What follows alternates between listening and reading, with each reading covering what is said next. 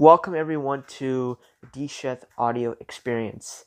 This is where we basically have audio versions of the long form videos that I make across the different platforms that I am currently on.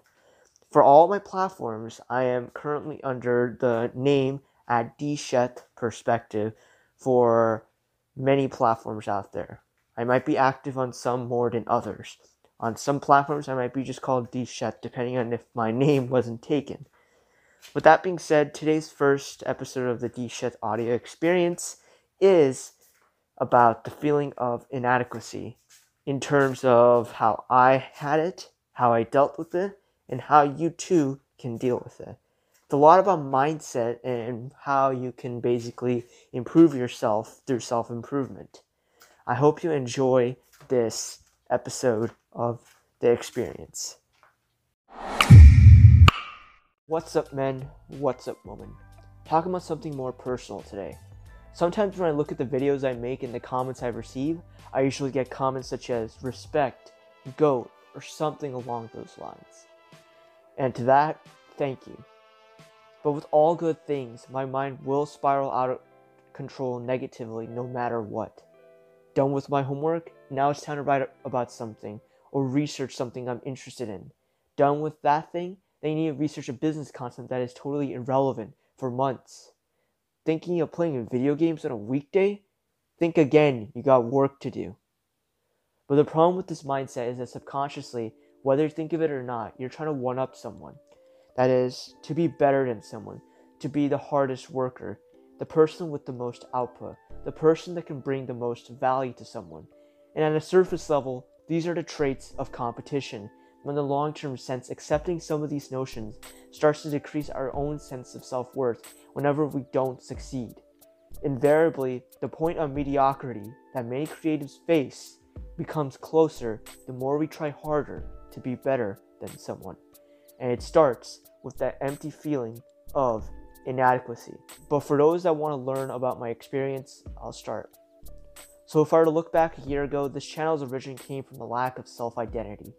Minimalism at this time had changed me positively, but dealing with the lack of space came with the lack of my own identity. Many of my videos felt too uninspired, too similar to those that came before. My early days of motivational videos were a sense of escape for me to feel more empowered than I actually was. This is how I was for the first 7 months of my content creation. Even after uploading videos that for some were helpful for some people out there, my identity still lacked. I was still empty. I still felt inadequate in every sense. But around November, I hit my point of mediocrity, where I suddenly was uploading every day, every week, and at my worst, 64 pieces of content for a couple of days. It wasn't until months after that I realized just how foolish I was.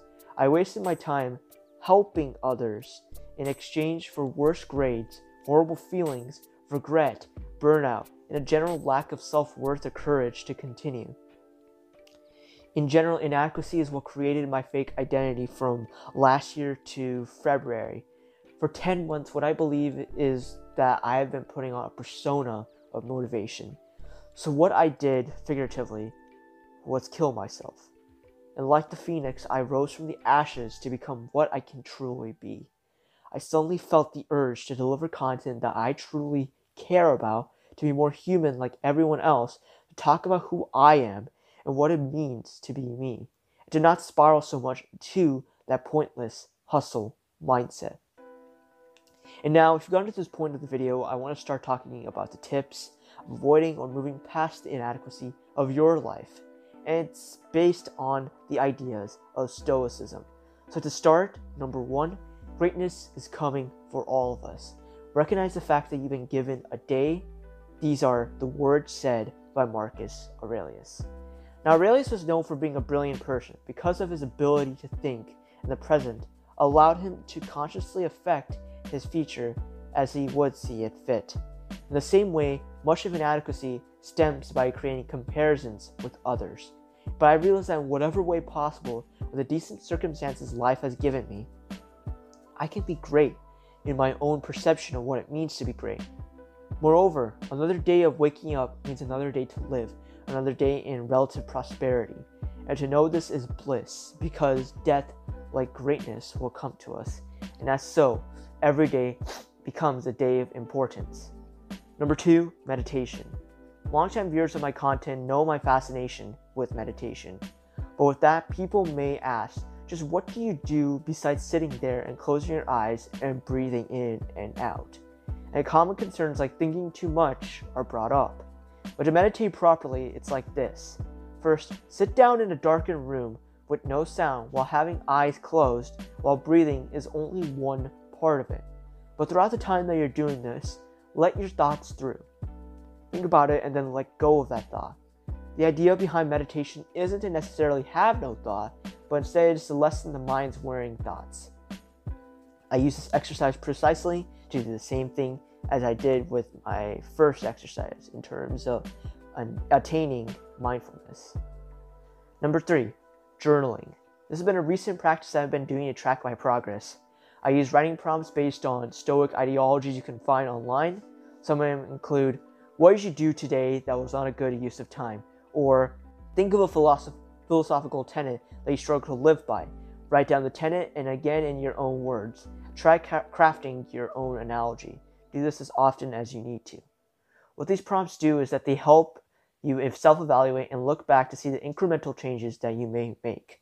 Not only that, these incremental changes allow you to look past your imperfections to successfully do the work that you truly desire to do without inadequacy being an issue. By a general consensus, building mindfulness is the key to not looking at yourself in such crude disjudgment. So if you're new to this account, my name is Darshil, and this account has at least one video per week, if not more. I talk about productivity, simple living, and brain optimization. If you're interested in this stuff, consider commenting or sharing this. And for those of us that are willing to bring mindfulness into their lives and get over that dreadful feeling of inadequacy, to us I say, greatness is coming. Thank you for watching.